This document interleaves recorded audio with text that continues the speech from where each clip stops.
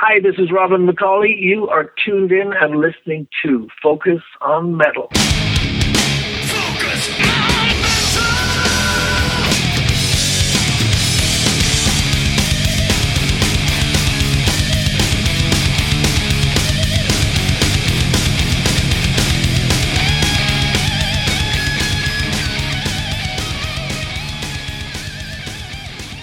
Hey, Metalheads, Scott Thompson here, welcoming you to yet another week of Focus on Metal. So this week we welcome back once again a recurring guest, that is Robin McCauley. And I was actually curious, I couldn't remember how many times Robin has been on the show. I went over onto our own focusonmetal.net, used the old search tab on McCauley, and found out this will be Robin's 5th appearance on the show. For those of you that are numerist out there, so that is his 5th appearance, and this is show number 505. I have no idea what that means, but anyways, there it is. I continue to be a veritable fountain of useless knowledge. So back in May, Robin released his solo album, Standing on the Edge, via Frontiers, and he's done quite a bit of promo on that. And we opted to, instead of doing the normal promo loop, we'd hang back a little bit and see if we could talk to Robin just a whole separate from it. And so that worked out really nice. Richie sat down, had a great talk with Robin, not only about the solo album, but what else has been going on with Robin over the past year, what's up with anything with Schenker, and then I dug down a little bit and probed a bit on the backstory of some other McCauley Schenker history as long as he had him on the line. So a lot of great stuff with Richie and Robin this week, and instead of taking away any of that by continuing to talk, I'm going to dive into it right now. So I'm going to hand it over to Richie and Robin McCauley. Hey, Robin, how you doing? I'm good, man. How are you? I'm okay. Still trying to deal with all this COVID madness like yourself. Come on, it's all over, dude. It's done. Yeah. When is the last time, Robin, you were in Vegas?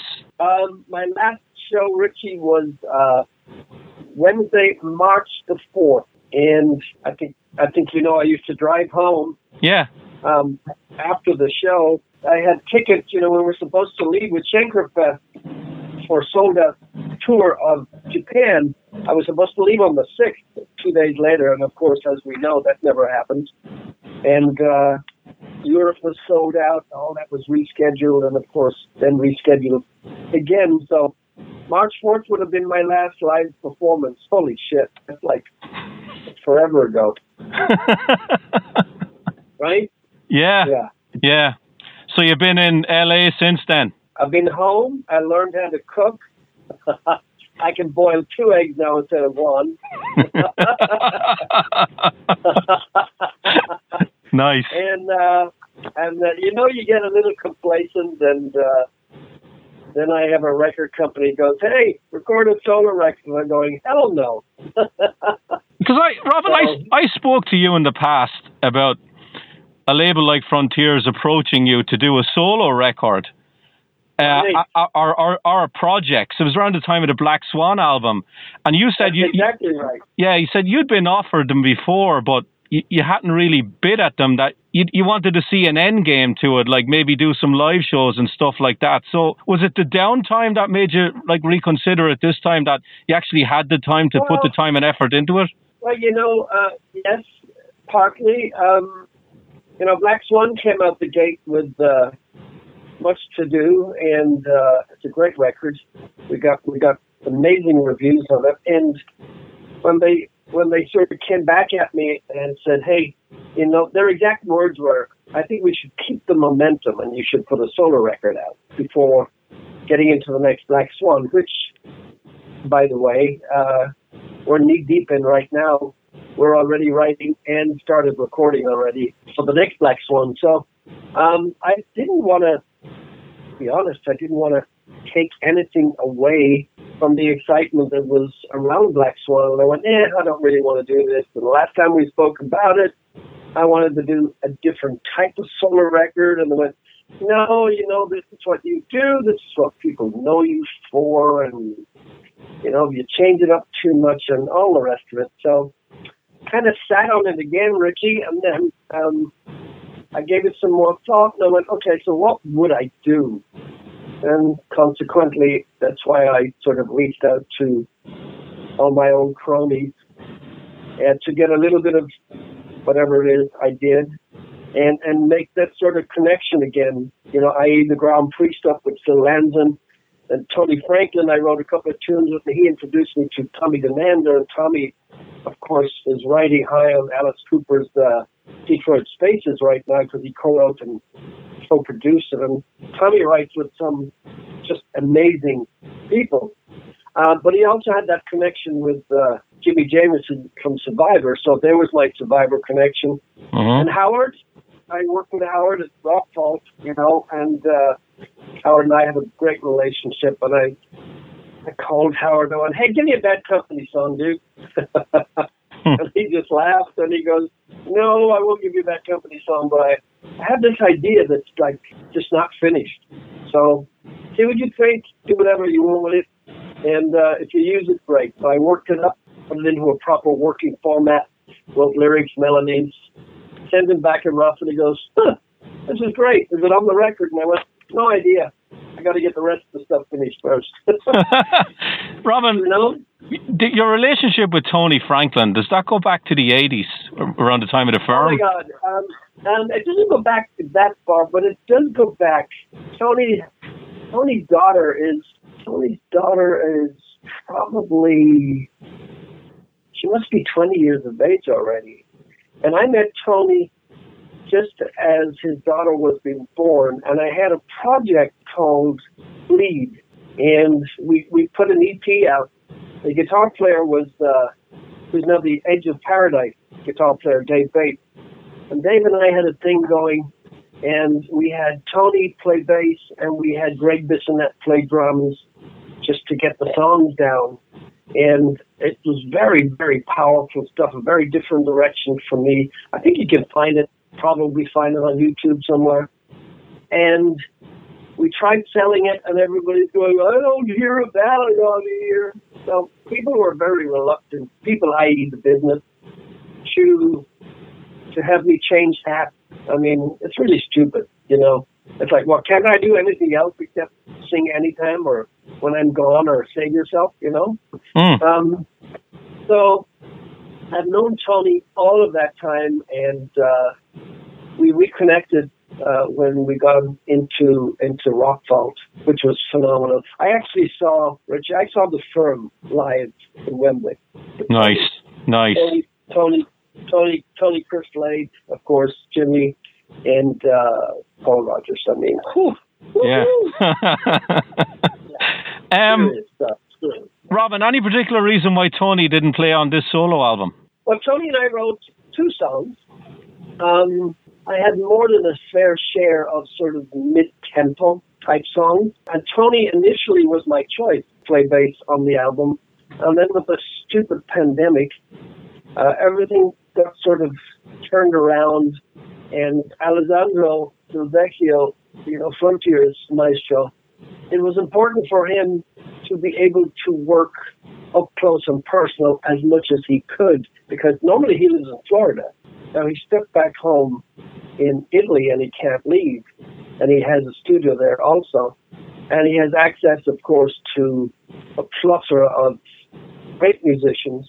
And the guitar player on Standing on the Edge is he's just awesome, and Andrea Cerveso, but he also engineers for Alessandro. And Alessandro said to me, he goes, "This guy is just awesome." He's not new. Not too many people know him, but there's a company out of the UK called Chapman Guitars that my son Casey absolutely loves, and has got tons of effects pedals from them, because we would go to the NAMM show on a yearly basis, and he would always go to the Chapman booth and just turn it up as loud as he could. And Andrea had won many competitions when he was work for Chapman, and like new guitar player, budding guitar player 2020, 2021, and so he's well known in that circle.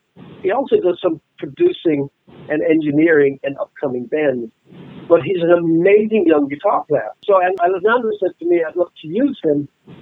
And then I have a great drummer here, Nicholas Papipico. And he goes, "I have a ready-made band, and it'll be easier for me to work like this. And then, of course, you have a budget, doesn't allow me to, call in Paul Rodgers for backing vocals, And so you take it from there and you see what you got. We picked the songs we were going to work with. I rough demoed everything, wrote all the lyrics, all the melodies, and I sent them back. And he said, "Okay, let's go." And then, of course, I'm here. I can demo at home, but I can't record real vocals at home. So I needed to find a studio for that. And then we found a studio pretty local to me that was recommended by Jeff Scott Soto because he did some work there, also for Frontiers. And so Andy Zuckerman was the engineer, and it was easy peasy. It was just me and him. All I saw was his back as he wore his mask throughout the entire session. It's true. And then he took his mask off right at the end. We took a selfie, which I still have. It was supposed to go in the back. It was supposed to go in the back of the record, but it didn't. And that's how we did it. We worked basically with what we had, and it came out great. For something that I was reluctant to start, I'm very happy with it. And we charted last week on Billboard. Yeah, that's right. Robin, I want to ask you a little bit more about Alessandro Del Vecchio. He's more or less the house band guy for Frontiers. That he'll write for a lot of different projects that are on the label. Now, yes, the label has the niche market in the melodic rock scene, right? So we know what the albums are really going to sound like. But you've worked with him now. I want to pose this question to you, and you can tell me whether I'm off the mark or not. Right. Does he have all these songs already written, and he's waiting to see, I'm going to give Box A songs to Robin McCauley, I'm going to give Box B songs to Ronnie Romero for Sunstorm, and then Box C is going to go to Revolution Saints? Like, does he have a bank of songs, or does he write when he finds out who's actually going to be singing on them? I actually don't really know the answer to that. But what I do know is when it was discussed that, because he makes the Black Swan record, so I was familiar with him. And I was also familiar with when Frontiers made the decision for him to be their go-to guy, because there was a time that he wasn't. He was doing a lot of work for them.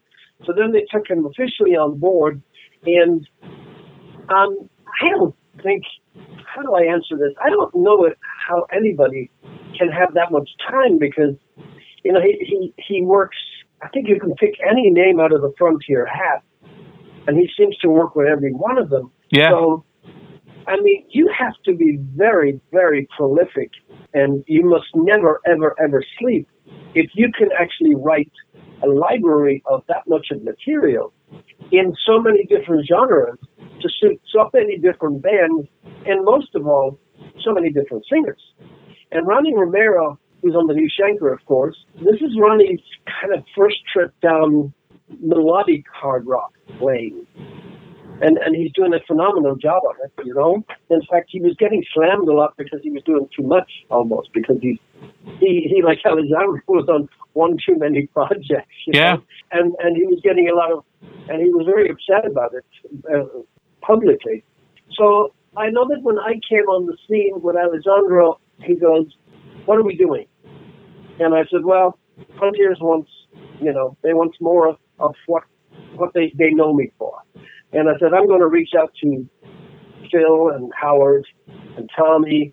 So I'm going to gather songs from them, and then the rest is in your lap." And he goes, I'll just send you a bunch of songs." So at the end of the day, he sent me at least a dozen songs. And I'm thinking, shit, how does he write that fast?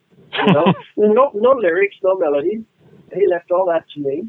So to answer your question, if he had that much of a library, then he's still a better man than I thought, because, I mean, there are other writers on my record, not just me, that co-wrote with him. So he has other writers that are connected to the studio. So perhaps they continue to write and create catalogs so that he can go, let's try this, let's try that. But I had the choice of a dozen or more that he sent me. I had the choice of working on what I wanted to work on and what really tweaked my ear. And the rest I didn't work. I sent it back to him. I went, It's not my kind of stuff. I don't want to do that. Yeah. And so it put me into that sort of bag, if you will, Richie, of like going, you know, my initial statement to Frontiers was, why would you want more of what I've already done? Because to me, it's just boring. And I like to experiment a little bit, you know.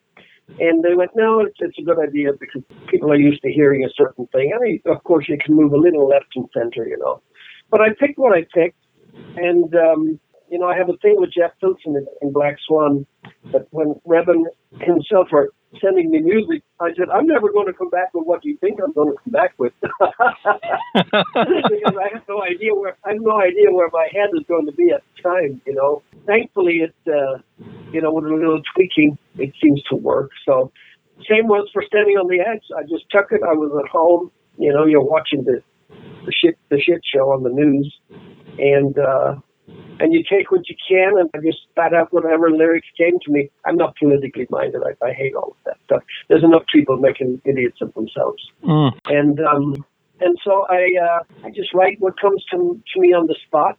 And if you were to ask me now what certain songs mean, I'm going, I have no idea what I was thinking at the time, but there you have it. You know?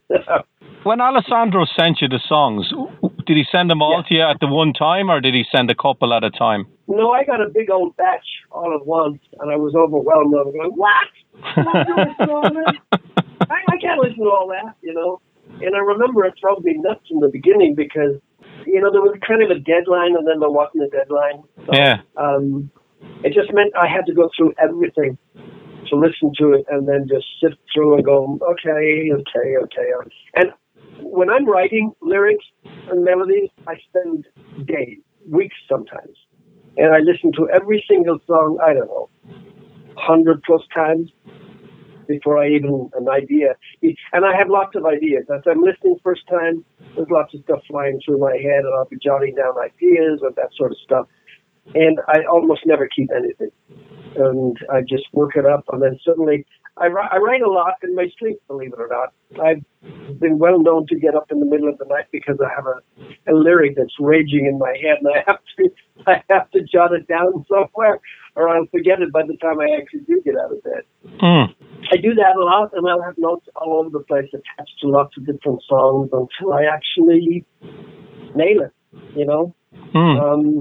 And then it'll always be a rough, waiting for more changes. And I'm forever changing a lyric and a melody right up to the time that I'm recording it. And so even after it's recorded, I might listen back when it's done, and I go, wish I had done that, you know. So that's just how I work. So, Robin, would you consider yourself a perfectionist? Oh, I don't know. I'm my own worst enemy. I can tell you that. Okay. I'm never completely happy because I always believe there's something better you can do, you know. And I know my limitations, Richie. I know what I'm capable of doing, and I always try to push that envelope a little bit. Sometimes it works, sometimes it doesn't, because the voice is, you know, you can't plug it in and turn it up. And some days you're in the mood for it, and some days you're not. So, you know, I could get a call from the studio, hey, I have some time. You want to give it a shot? And I'm going, I'm not feeling it, you know. You can't just turn it on and off. I can't, anyway. I have to get myself psyched up. And when I'm psyched up and I have a deadline, I'm ready, because this prep work that I do, and I'm totally anal about the whole thing, you know. Okay, Robin. But it works for me. So, you know, everybody has their little idiosyncrasies, I suppose, you know. What was the hardest song to write on this album for you? Oh God, you know, they're all hard. They're all hard before you start getting into it. You know? Yeah. You know, I'm well known for the power ballad. Been in my wheelhouse. You know, the power ballad on this one. First song that I actually directly wrote for my own wife, because, you know, when you're writing ballads over the years, Richie, and you have a wife, and you go, is that about me? How come you never write a song about me? Who's that? Who are you talking about? And so when it came to this one, I went, you know, it's a solo record. I'm going to dedicate this just to Gina. So Late December is actually kind of based on a true story because it's December that we actually met. And when I played it to her, I didn't even tell her. I said, she goes, "Oh my God, that is so awesome. That sounds really familiar." And I went, "It should." And that was a tough one because it modulates at least twice in the song, all the way right to the end. And I was texting Alessandro, and I'm going, "He's trying to bust my ass here because, it just keeps modulating into a higher key." And he goes, Yep, you can do it." And I left it till the very end, believe it or not, because I went, "This is going to be a ball breaker." Yeah. It's going to be an absolute ball breaker. And at the end of the day, it was, I was so familiar with it. Just, we just did it. And it turned out good. Yeah. That's thankful. The song I really like on it, because it sounds a little bit different, is Chosen Few, the one you're writing with Tommy Denander. Yeah, it's great. It's great. Tommy sent me in about 4 tracks, and Do You Remember, and then Chosen Few came out, and it just had that AC/DC type of feel about it. Yeah. And I went, that's the shit. And I didn't have to fight, to get that one on there. I went, this is going on. It's my record. I can do whatever I want.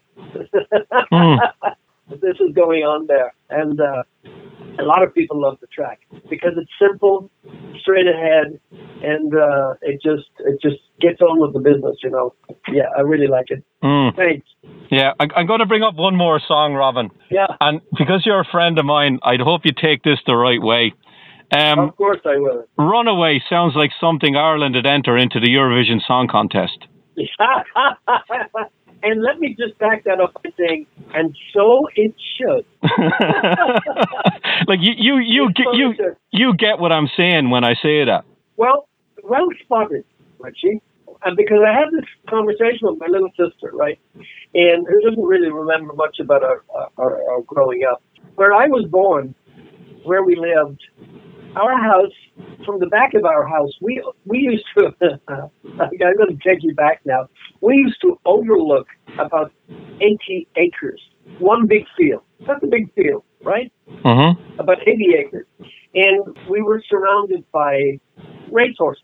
We were stud grooms, stables, completely surrounded. There was horses in my life every single day growing up. They were everywhere. My father was a soldier, God rest him, and he became a stud groom for a very big racing stables, and he worked in a beautiful castle in County Meath called Killeen Castle. Killeen Castle turned out many racehorses, and our house backed up onto about 80 acres, and we would always, we would always head out across the field because what else are you going to do in the countryside, right? Yep. And living in Ireland, of course, it pissed down rain every 10 seconds, right? Yep. Right? Yep. And so we'd be way across the field, and I'm sure you've seen this, but you could see the rain coming. Yeah. You could see it coming, and we would just go hell-bent for leather and see if we could actually race the rain back home. Of course we didn't. And then we got our asses kicked because we were soaking by the time we hit that fence in the backyard.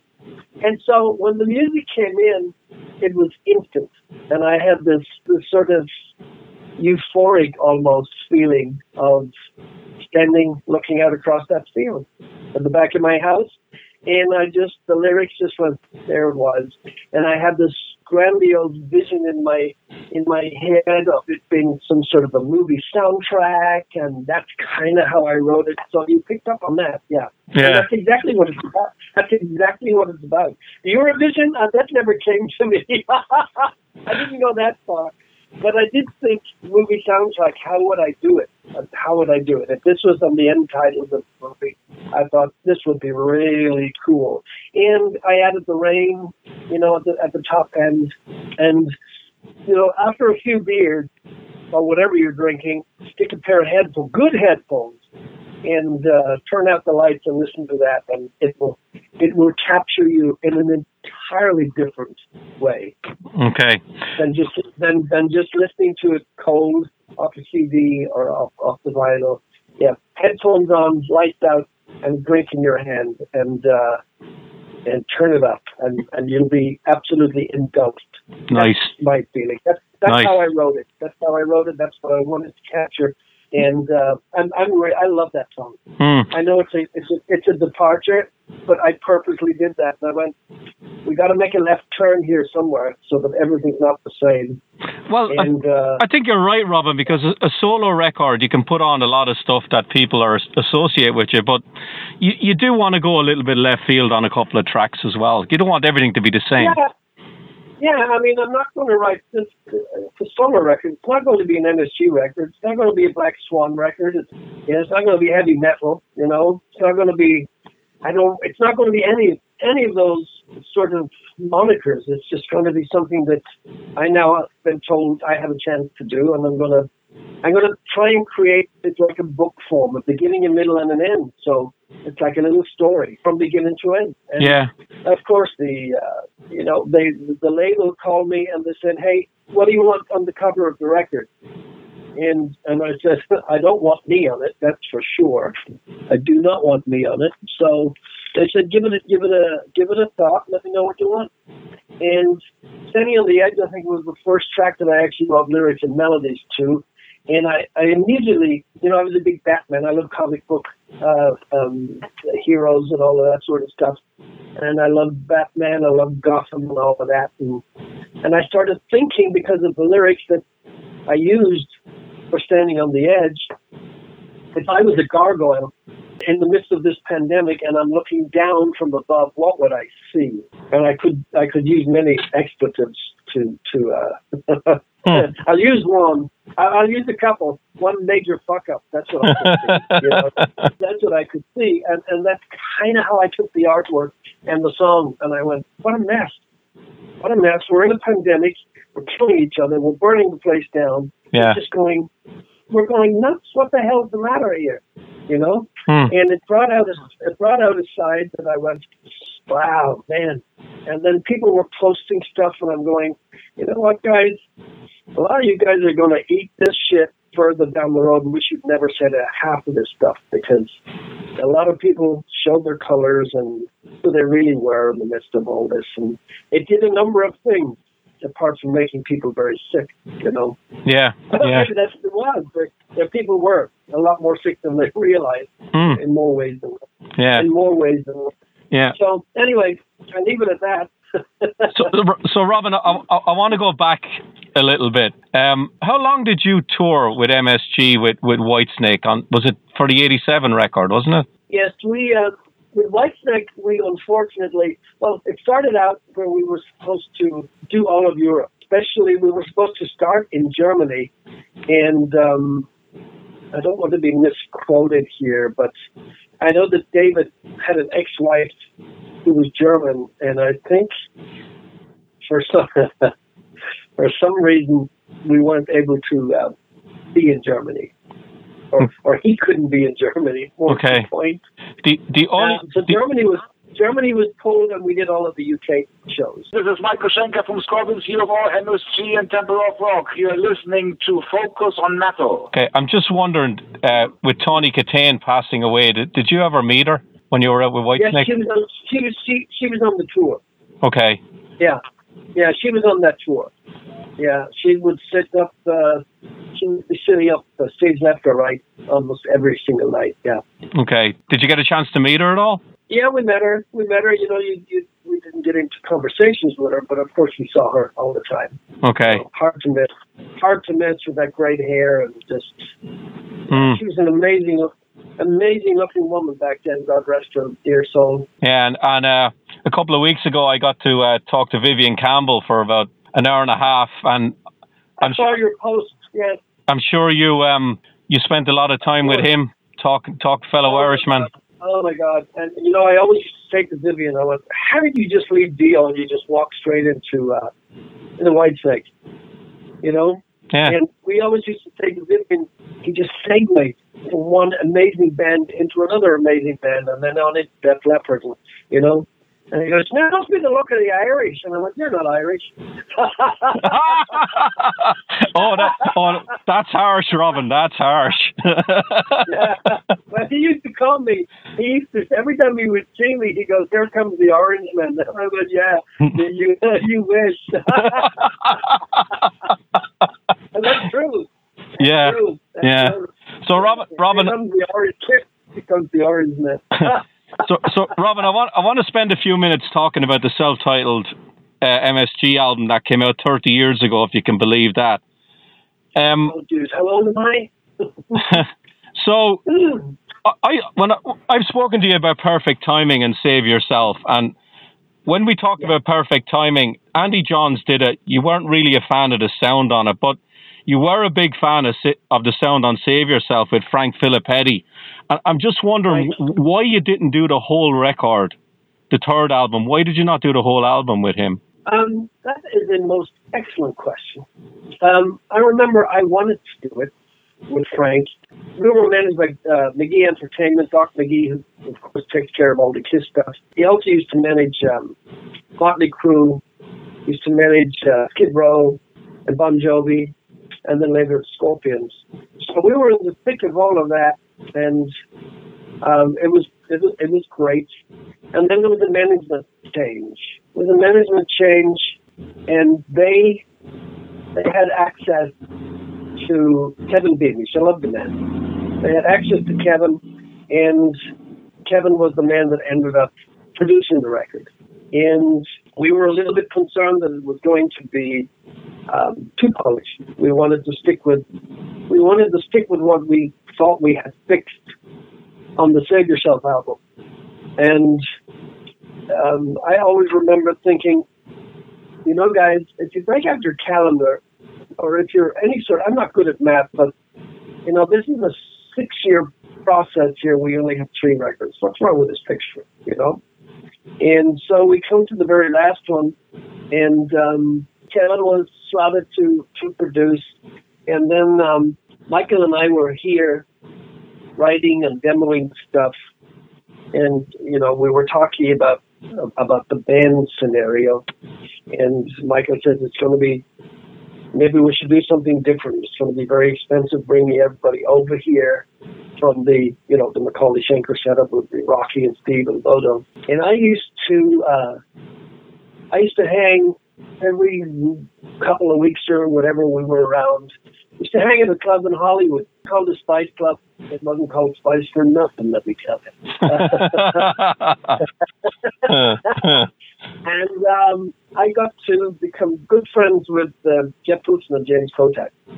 And I loved the Kingdom Come record when it came out. I thought, wow, this is great. I don't care what people are saying about, you know, how Zeppelin-esque it is. I didn't care about all that. So people will always say something about something about something. So I became good friends with James and Jeff. And so I said to Michael, I have the best rhythm section in the country right now if we're up for it. And he goes, oh, you know those guys? So we took them into the rehearsal room. Needless to say, it was a no-brainer. And so they were on the last record, and that was good because at least we got a little bit of an edge to it. The production is cleaner, of course, because Kevin does that sort of stuff. And I don't know what else I can tell you. Yeah, it took us a couple of years to fix what we weren't happy with on Perfect Timing. And we thought we had fixed it on Save Yourself, and now we're back into what would be the third and last record in that scenario. How did the 3 guys take it when they were told that they weren't going to be on the album? Because Rocky's got 2 co-writes on it, and he didn't get to play on the album. Yeah, well, they knew they had been writing the song. I think they understood that on a basis truly based around budgets, that it was becoming the new norm, really, for people to mix and change. Nobody wants to be told you're not in the band anymore, you know. And it wasn't really like that, cut and dried, because had there been a tour, it's quite likely that we would have used the band, you know, in Europe. But we never toured the album, because as we released that, the world fell apart for 80s rock music, you know, because Seattle made itself very well known, both from the grunge and the alternative aspect of the the new change in music. It's a bit like when punk kicked in. It was like, see ya, go away now. And so, yeah, we never got a chance to take that out on the road. So, yeah, I think they were okay. I mean, you know, I love Rocky and Steve, and I've seen Rocky many times out in the Schenkerfest, and of course Steve was in Schenkerfest, so that was never a problem. Yeah. So when you were recording those songs, did you all try and record it live as a band with you doing scratch vocals, or did you record the rhythm section separate? How did you do it? Yeah, well, we rehearsed at great length, I remember, and that was an awesome time. I remember it sounded awesome in the room. But like everything, you know, everybody likes to isolate the all the instruments because it's easier for mixing, and everything was separate, you know, separate drums. I mean, we'd all be in there, but they'd only keep the drums on the track or the bass on the track, you know. No, we didn't record it live. Okay. We could have done because James and at least the rhythm section, because they were like solid. But you know, if there's a flunker in there, you need to be able to go in and fix it, or not if that's what you want to do. You know, it's like leave it. It's live. You know, a lot of people do that too, and it's got a kind of a vibe to it. You know, Frank Filippetti, when I'd be recording with him, he'd always go, "No, please don't change that. It has a vibe. The vibe is so much better than perfection." You know. And he goes, "Don't kill the vibe. Always keep it." He always told me he used to say the same thing to Lou Gramm, because he did all of the 4/4, all of that sort of stuff. And he said Lou would go, "No, let's fix that," or Mick would go, "No, change that vocal line," and Frank would go, "It's got a vibe. You got to go with the vibe. The vibe is what makes it." And so we would keep that as much as we could, you know. Don't kill the vibe. The vibe can be the magic of the song, you know. Robin, something that you usually didn't plan. So yeah, Robin, were you feeling the pressure on the third record, you and Michael, because you'd done 2 albums and they hadn't really probably sold as many as you or the label would have thought? Was there any push coming from the label that you got to have a hit song on this? We got to get on the radio. 100%. In fact, we had submitted the whole record, and A&R department came to us and they went, "We don't hear the single." And then they sent me away to work with Jesse Harms, who was Sammy Hager's keyboard player. Yeah. And that's when Jesse and I wrote When I'm Gone. Didn't really make any difference in the stage of the record. but it was, oh my God, I think it was a P1 playlist for about 16 weeks. It certainly got the exposure, that's for sure. You know, and a great song, if I may say so. Yeah. Both on record and a great song when we played it unplugged. Just a beautiful song. Really good song. There's a lot of stuff. There's a lot of stuff that falls into place. You know, everybody has to be on the same page. Yeah. You know, the label, the people who work to promote the record for the label, the radio stations. It's all of this, so many factors for it. Just, you know, you can have a great song, but if nobody hears it, nobody knows it's there. So there's a lot of stuff.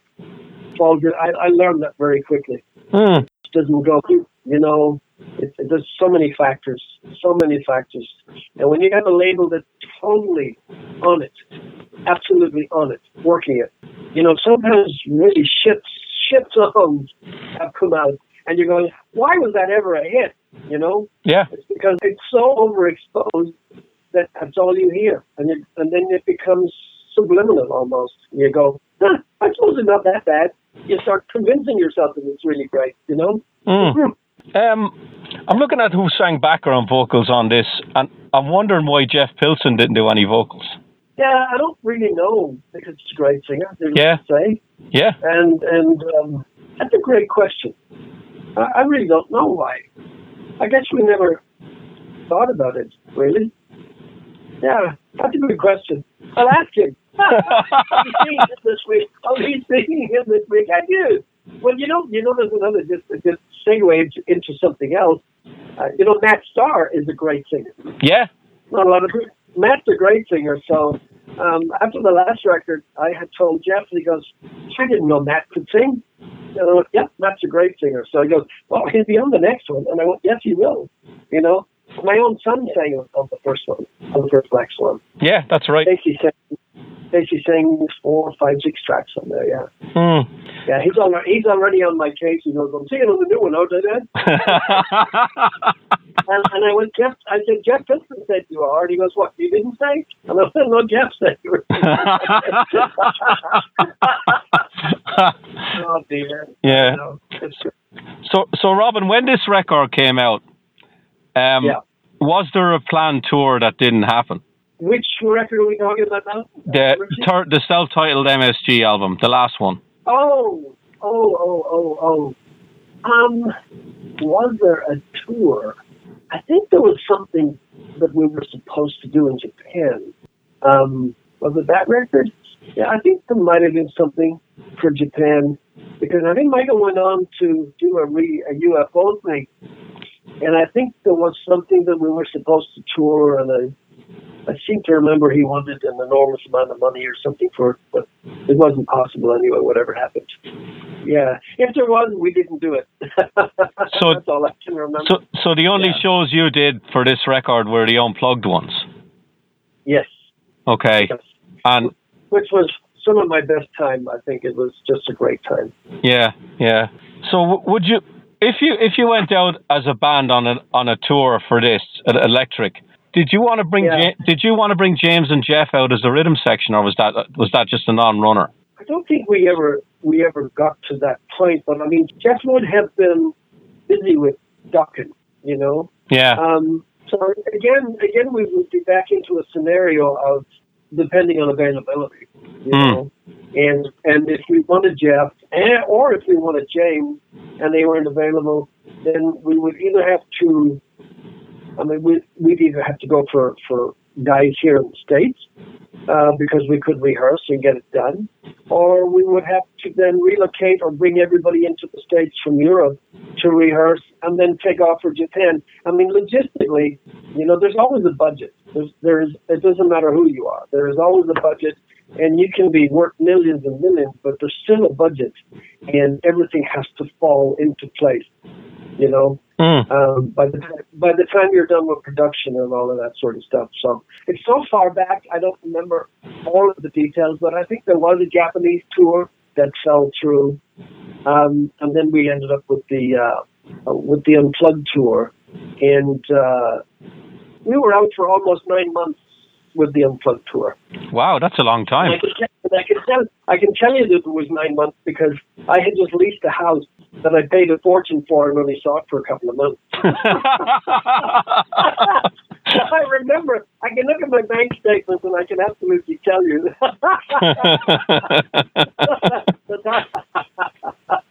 that probably wasn't a good decision, but yeah. Actually, I'll tell you whose house it was as well. Here's one for you. Yeah, it was Lisa Marie Presley's house. Oh, nice. Yeah. And nice. It was a nice leasing fee, yes. Yeah. I should have bought the house, by the way, but I did not take the good advice of my then music accountant. He said, "Buy it. If you don't have to live in it, buy it. Just buy it. Please buy it." I think she even said at one point, "I'll buy it. I'll buy it for you." Robin. Yeah, that's stupid Irish guy, you know. Yeah. Robin, have you ever played any of the songs from the third record live as like Electric? Like, did you ever do any on the Schenker Fest? Shoot, you know, we never did. Yeah. That's also an excellent question, and I don't know why, because there's some great songs on there. Oh, brilliant. There's some great songs on there, and he always sticks, almost always, to the Save Yourself record. Always. You know, we would do Save Yourself. Actually, Perfect Timing. The only one from Perfect Timing that he ever picked was, what the hell is it called? I can't even remember. Give Me Your Love. Love Is Not a Game. No, Love's Not a Game. We would always do that, yeah. And that's a huge song live, believe it or not. Yeah. He would pick that one, and we had No Time for Losers from Perfect Timing. Ah, okay. Which was kind of a throwaway because that was the song that Michael gave to me when I was auditioning. And he gave me a cassette at the end of a very, very, very long day of rehearsing. And he said, we'll start at noon tomorrow, and if you have a chance to listen to this and maybe come up with an idea. And I remember it was like 3 o'clock in the morning or something, and we were starting back again at noon. And I'm going, you know what, German? You stay up all night. You do it. and then I was so belligerent when I got up for breakfast in the morning that I took on a pair of headphones and I went, I'll show you. And I just slapped that together so fast. And then I came in, and Rudolph actually said to me, we did our I know that the last day of the MSC auditions was me covering Gary songs and seeing what I could do, and because, that was part of the whole audition thing. First you do the writing, see how that works out with you, and then you'd record that, and then you'd learn past catalog. And so we were into the past catalog, and then Rudolph says, oh, by the way, did you write something for the song? And I went, yes, I did. And he goes, oh, you did? And he said, let me hear it. And I said, well, you run the tape. Why don't you just run it, and I'll record it just like it is. And we did, and they just started laughing, and they went, great. And that was the end of the story. And then it got picked. It was on Perfect Timing, but almost no changes. Wow. Nice. Yeah. Nice. So, Robin, when it all ended with Michael the first time around after this album and the Unplugged record, were you on good terms with Michael then? Was it amicable when it split? I think it was. I mean, it had reached its crescendo, no pun intended. There was really nowhere for the band to go. Yeah. There wasn't. You have to face it. There was nowhere for the band to go because it was kind of the end of '92. The Unplugged was a huge amount of fun. I think we were one of the first bands to record on the now new DAT tape, right? And we had a whole rig out there with it. It was an awesome sound, and we mixed it, and we knew we had something pretty decent. MTV was all unplugged. MTV was just going down the rat hole because it was no longer really MTV anymore. And then, all of the bands started coming out of Seattle. I mean, that's what it was. It was just everywhere. It was moving around from grunge into alternative, and lyrically everything was very dark, and it was a different sound, great sound, but very different than what we were doing. So there was nowhere to go. And I, not to use them as an example because I can tell you they're huge MSG fans, but I remember Metallica. They cut all their hair off. I am in intense pain, Pinky. I remember it was like, what? What have you guys done? And they cut all their hair, and they all had short hair. And they were doing this sort of, we always used to say they were doing this kind of blend in, Mm-hmm. Like all the newer bands, and, there's an old adage, the suit don't make the man, So getting a haircut didn't change the music, It just changed the visual aspect of things. I mean, they can laugh at me because, they didn't suffer. They did suffer a little bit in the beginning, but they stuck to their guns, and God, we all know what happened there. And likewise with grunge and alternative. Give me a handful of bands right off the top of your head from both genres that really made it all the way through the haze. Not too many. No. Not too many. Not too many. I can only think of two big grungers. You can think of Nirvana, Soundgarden, and Pearl Jam.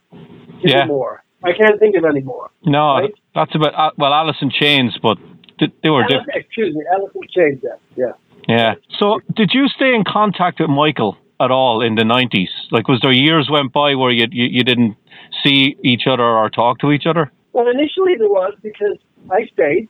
I've been here for 33 years, and Michael went back to Europe, and he was living between the UK and Germany, and so he was moving around doing different things. He did a contraband thing that lasted not very long. So he moved around, And so initially there was no contact, and then he would be slotted to play a NAMM show. You're familiar with the NAMM shows, right? Yeah. The NAMM shows, right? So he'd be slotted to play the NAMM show. He called me, and because I'm here. And he goes, hey, you want to sing the NAMM show with me? And I'd come in and I'd sing the NAMM show. We did the NAMM show one time. We had Robbie Crane on bass. We had Leslie West from Mountain up there on guitar. We had Warren DeMartini from Rat up on stage with Brian Tishy's first outing up on stage. So he was using lots of different people to create an interesting show. But I sang the show, and then right at that point, my God, that was sort of a few years later, from 92, maybe 98 or something, there was speculation that, we'd be getting back together again, because in those short few years, which is all of that grunge and alternative was disappearing again. People were going, well, that didn't last very long, and I'll bring back the 80s music. And the 80s music never really went away. I always used to say the dinosaurs just went grazing for a little bit, and had a good time, and they were just in the background, They were out there on that 80-acre field grazing. They were all in County Meath, Robin, were they? Exactly, man. The field was big enough for all of us.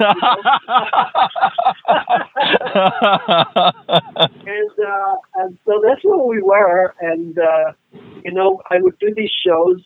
And then in 2012, with Michael here in the States, and yet again, there was more speculation. And we had on bass throughout that tour, we had the most wonderful man, Elliot Rubinson, who actually was the owner of D-drums and also of Dean guitars that Michael continues to use. And Elliot would just be bored sitting in the office, and he was a player first and foremost. So he would come out and play on the tour. And there was more speculation then in 2012 that after that tour, that Michael and I would reunite, and it was never in the plan. It was just, there's no reason why we can't do it. I know the song, he knows the song, so it just went on like that until 4 years ago, I guess it is now, with Shakerfest. And in the middle, of course, I had 5-6 years with Survivor. Yeah. And I had my kids, and I pulled the plug, no pun intended yet again. I pulled the plug, and I took the backseat on the business because I wanted to be home with the boys and see them walk. And that was a very conscious decision on my behalf. Good for you, Robin. Good for you. Yeah, it was. And when and I missed my son Jamie's first steps because I was actually in Japan doing some shows for that Business as Usual CD, believe it or not. I missed Jamie's first steps, and I was completely. I went, are you kidding me? I hated it. I just hated myself for it. And I came back and I said to Gina, that's it. I'm off the road. She panicked and she said, what are you going to do? That's all you do. And I went back into college. I got into computer graphics and ended up for 16 years or something as a senior production artist for hair and skin manufacturing company. I was in charge of all silk stringing, and I'm proud of it because I had a real paycheck for a lot of musicians trying to resurrect themselves out of that sort of 80s thing. They couldn't give themselves away. I would get calls all of the time. Can you do my album cover? Can you help me with this? Dude, I'm so proud of you. I don't have a paycheck. How? You have a paycheck. And I'm going, well, you just have to bury your pride, and put your priorities in place.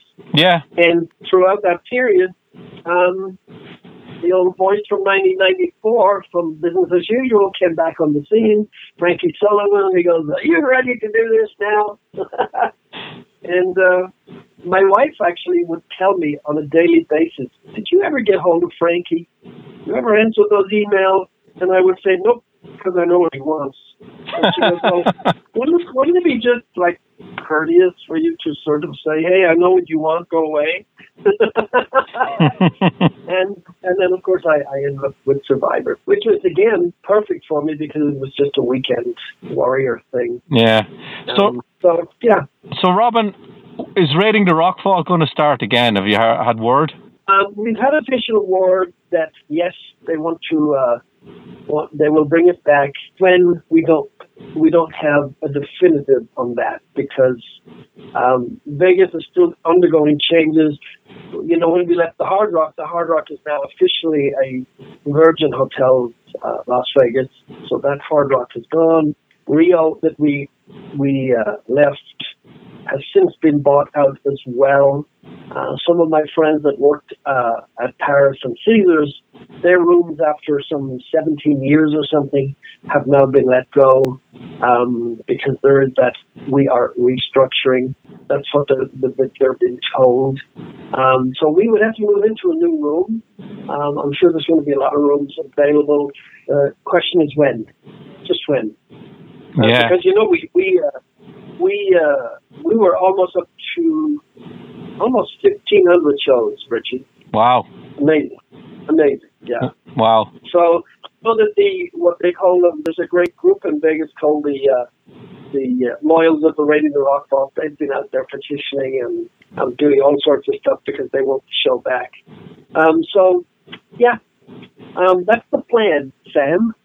So what about shows other than Raid in the Rock Vault? Have you anything concrete in the works, or is it just you got to wait a couple of months to see what's going to happen? Yeah, I don't have anything. I couldn't tell you right now. Yeah. I will tell you that the Winger Boys, they'll be out very busy already, and Foreigner will be out there very busy, and we will get this new Black Swan done, and hopefully festivals will really start opening up. And Jeff and I had a long talk. I think that would be the perfect forum for a Black Swan introduction. Yeah. I think it would be perfect because, you know, plenty of people in the same place at the same time. One of the cruises, Robin, would be ideal. Yeah, it would. So we can introduce the band that way. Again, nothing planned, but talked about. Yeah. So, Robin, where can people get a copy of the album and get in touch with you? Do you want to give out all the social media? Yes, you can find me on my Robin McCauley Official on Facebook. You'll see all the posts for Standing on the Edge. You'll see all of the links to Frontiers Records, SRL. You'll see all the links to YouTube and any information you so desire, except where I sleep and when. Well, Robin, always a pleasure talking to you. Likewise, Rich. At some stage, I'll see you out on the road somewhere. Yes, you will. Let's make a plan. We will. So take care of yourself, Robin. God bless you, my friend. All right, take care. All right, bye. Pleasure. Bye-bye. Bye-bye. And there you go, everything you wanted to know about what's going on with Robin McCauley. And again, you might want to check out that solo album. You can head up to the Frontiers store and pick up a copy of Standing on the Edge. I also believe they have some limited pressing vinyl on there. I think some crystal vinyl and maybe some black vinyl. And I know that recently, actually, Frontiers did a whole bunch of kind of new limited releases of things they've released prior, like Rev Saints and a few other bands as well, all on limited vinyl. So head up to the Frontier store and check that out, or you can pick up Standing on the Edge even up on Amazon or anywhere else that you normally get your music. And as I mentioned, at the beginning of the show, although websites aren't really the big thing these days, it's all about Facebook and Instagram and all that crap. Focus on Metal does have its own website. We've had it for 11 damn years, and recently revamped over the last year or so. And I urge you can check that out. You can either go to focusonmetal.net or focusonmetalpod.com and check out the website up there. And it's always good if you want to know if somebody's been on the show, that now the new site has full search functionality, which is actually what I used today to figure out that Robin's been on the show 5 times. So if you want to check that out, you want to check out all of our past episodes, or at least what I've made available up there, you can definitely go there. There's more episodes up there than you'll find on iTunes or anywhere else, because that is where the official Focus on Metal episode vault resides. And it's also where you can catch all of our special project episodes as well. So things like the Strange Highways one, Little Mountain Sound, and Kerrang! Magazine, all those projects are all up there, all nicely grouped together now with the new menuing system and all that good stuff. So again, check it out. You might like it. So for this week, that's it. There ain't no more. Stick a fork in it. This puppy is done. So for Richie, myself, and everybody else here at Focus on Metal, as always, have a great metal week. And until we talk to you again next week, remember... Focus on metal! Everything else is insignificant.